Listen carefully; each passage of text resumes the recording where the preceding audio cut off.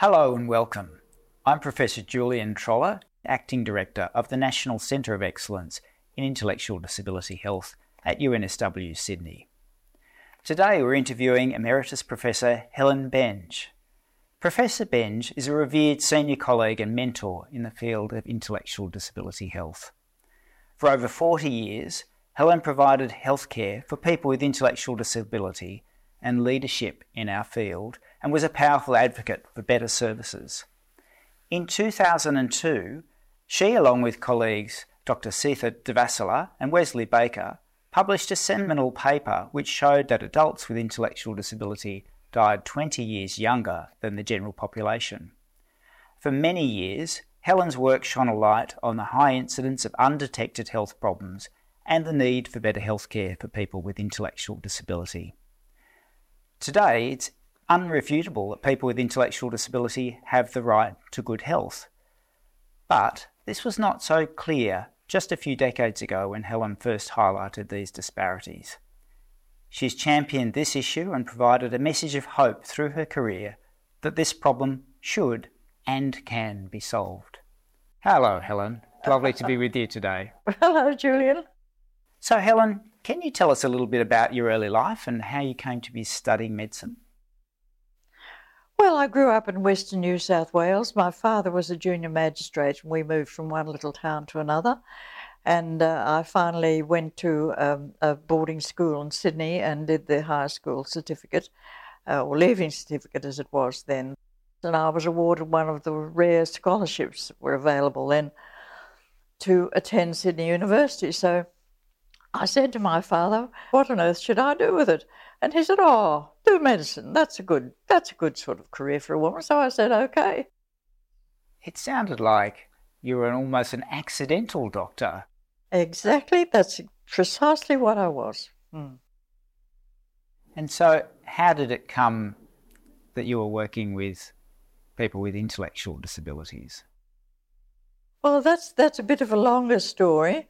When I graduated, I did the usual a resident, in various hospitals, and then I met a naval officer. I know it sounds silly.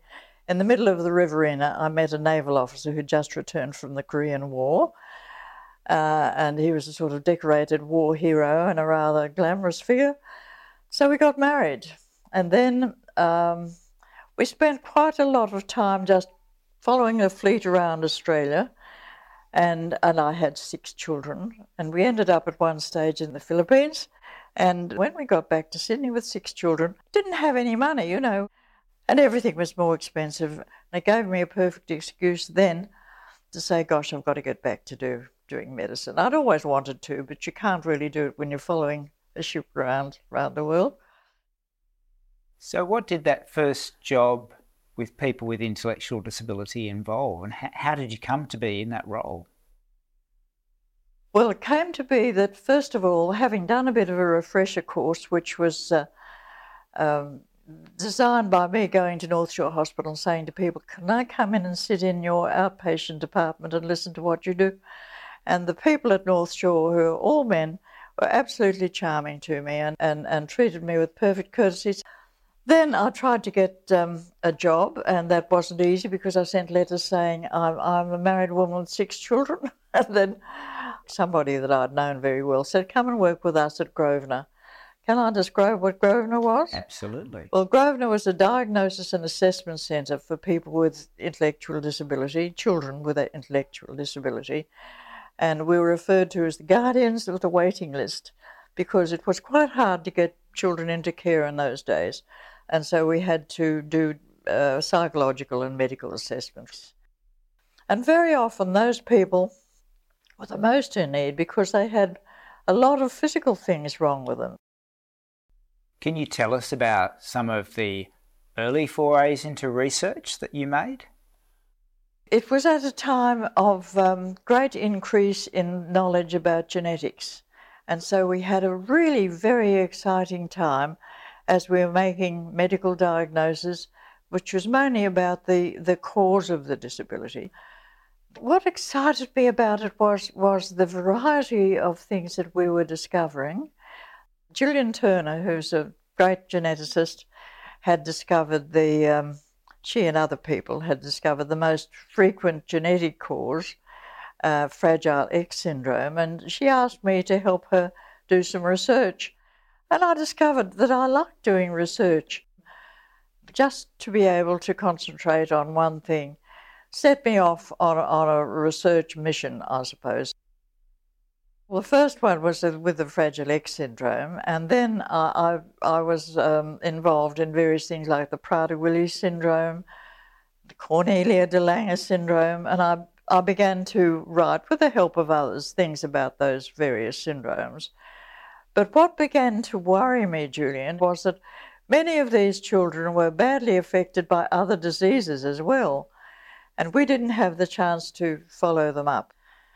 And it was about the time of the Universal Declaration of Human Rights, and I began to see that these were people that didn't have much access to any human rights, and particularly weren't really of much interest to doctors at that time, and they didn't have good access to medical care, and that affected me, and I began to get really angry about that.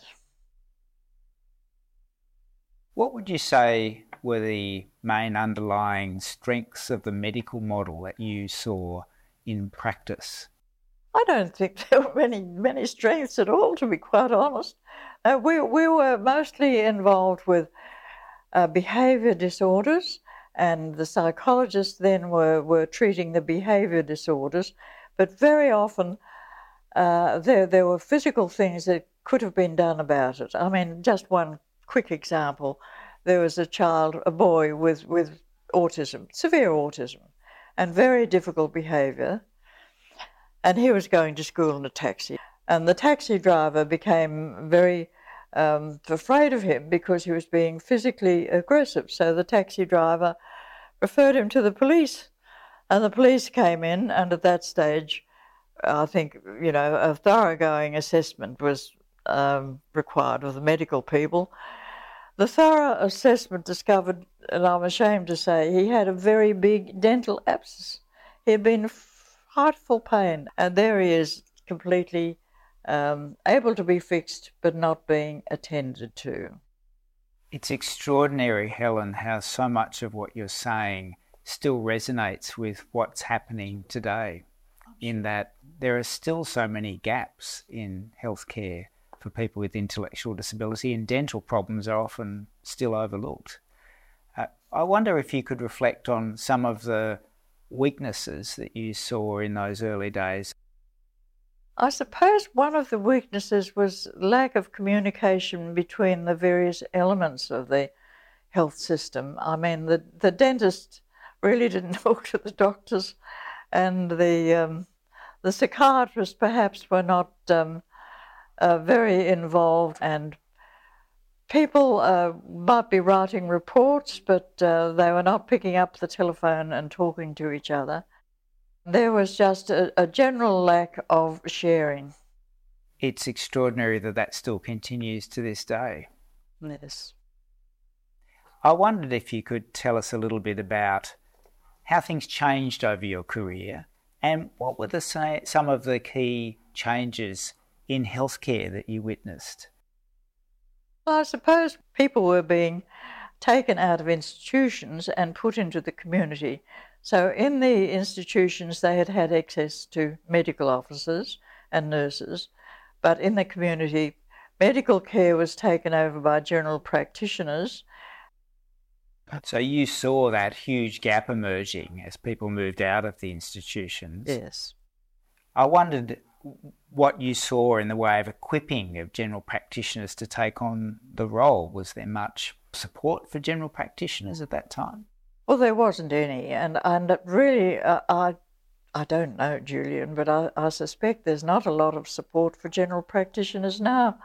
I mean, they're very overburdened, and they have to have a quick consultation with a history, and they were involved with people who sometimes had no communication at all. So there was no time to talk to the parents or to communicate with the patient either. Now, if you were to give advice to your younger self embarking on a journey like this, or to younger listeners perhaps, what would that advice be? Well, I think it would be to say don't underestimate yourself, and for goodness sake, have a go, because this is really needing to be done. If you want to do a great deal of good and if you want to do something for universal human rights, this is the way to go. So really it's about the value of work to society and to people with intellectual and developmental disabilities. Thanks, that's putting it well. Yes, exactly. I hated having to give up my work when I went blind. I just adored what I did. And you're in contact with a very interesting section of medicine, but of the group of people that are the most impressive in my life is the actual parents of people with developmental disability. I think most of them are absolute saints. And Helen, you've just highlighted earlier in your response the important social determinants of health and well-being. From your work, how important do you think that area is to address, as opposed to perhaps specific health initiatives? Well, I don't think that you can separate them. I think the whole thing has to come together.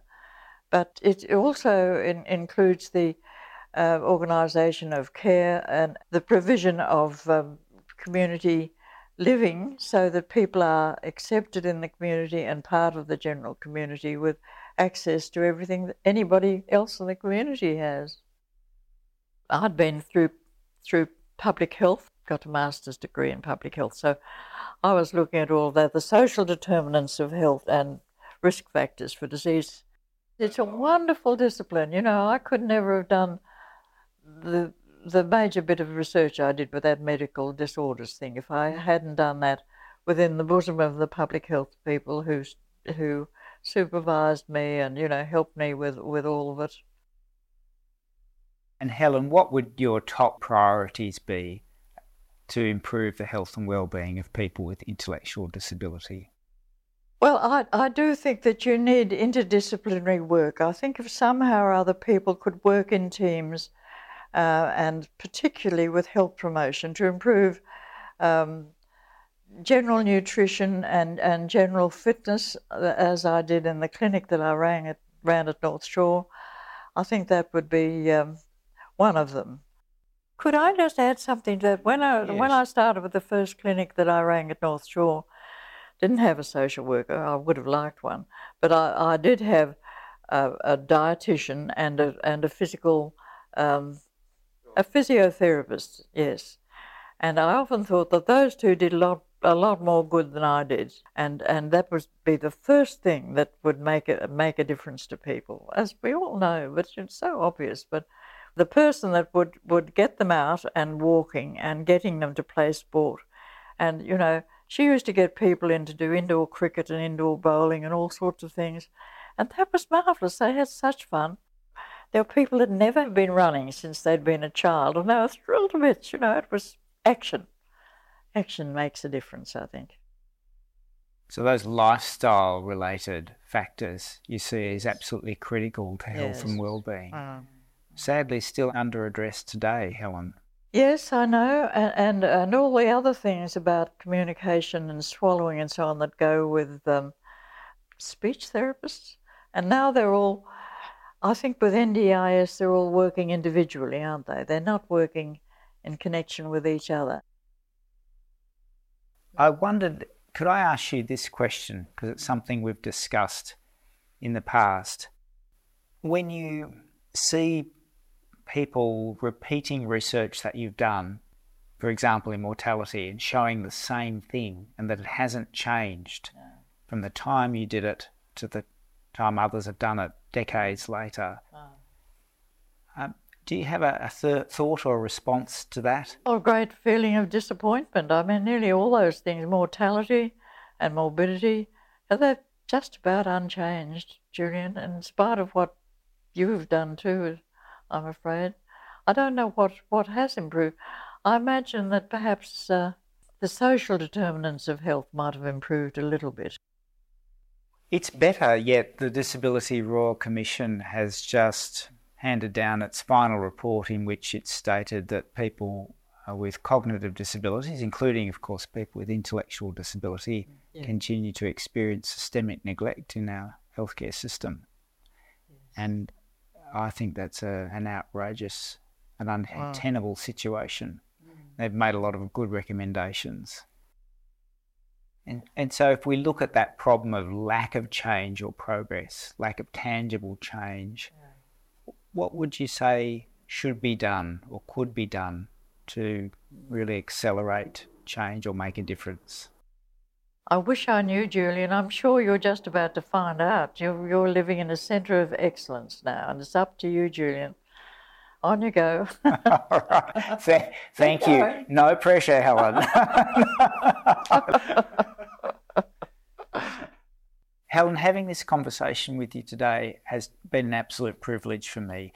You've provided wise advice to me over time and encouragement to me and so many colleagues over the years. It's been an absolute privilege to talk to you about your journey in healthcare and your impact on the field. So thank you so much. Thank you very much, Julian. At 3DN, we're passionate about improving the health and well-being of people with intellectual and other cognitive disabilities. We want to make research more accessible for everyone. You can find out more about us by going to our website 3dn.unsw.edu.au. Check the show notes for a link. And if you enjoyed the show, why not share it with others? We hope to bring you more interviews and reports from our work. For future shows, look for us on your favourite podcast platform. Just search for 3DN Intellectual Disability Health.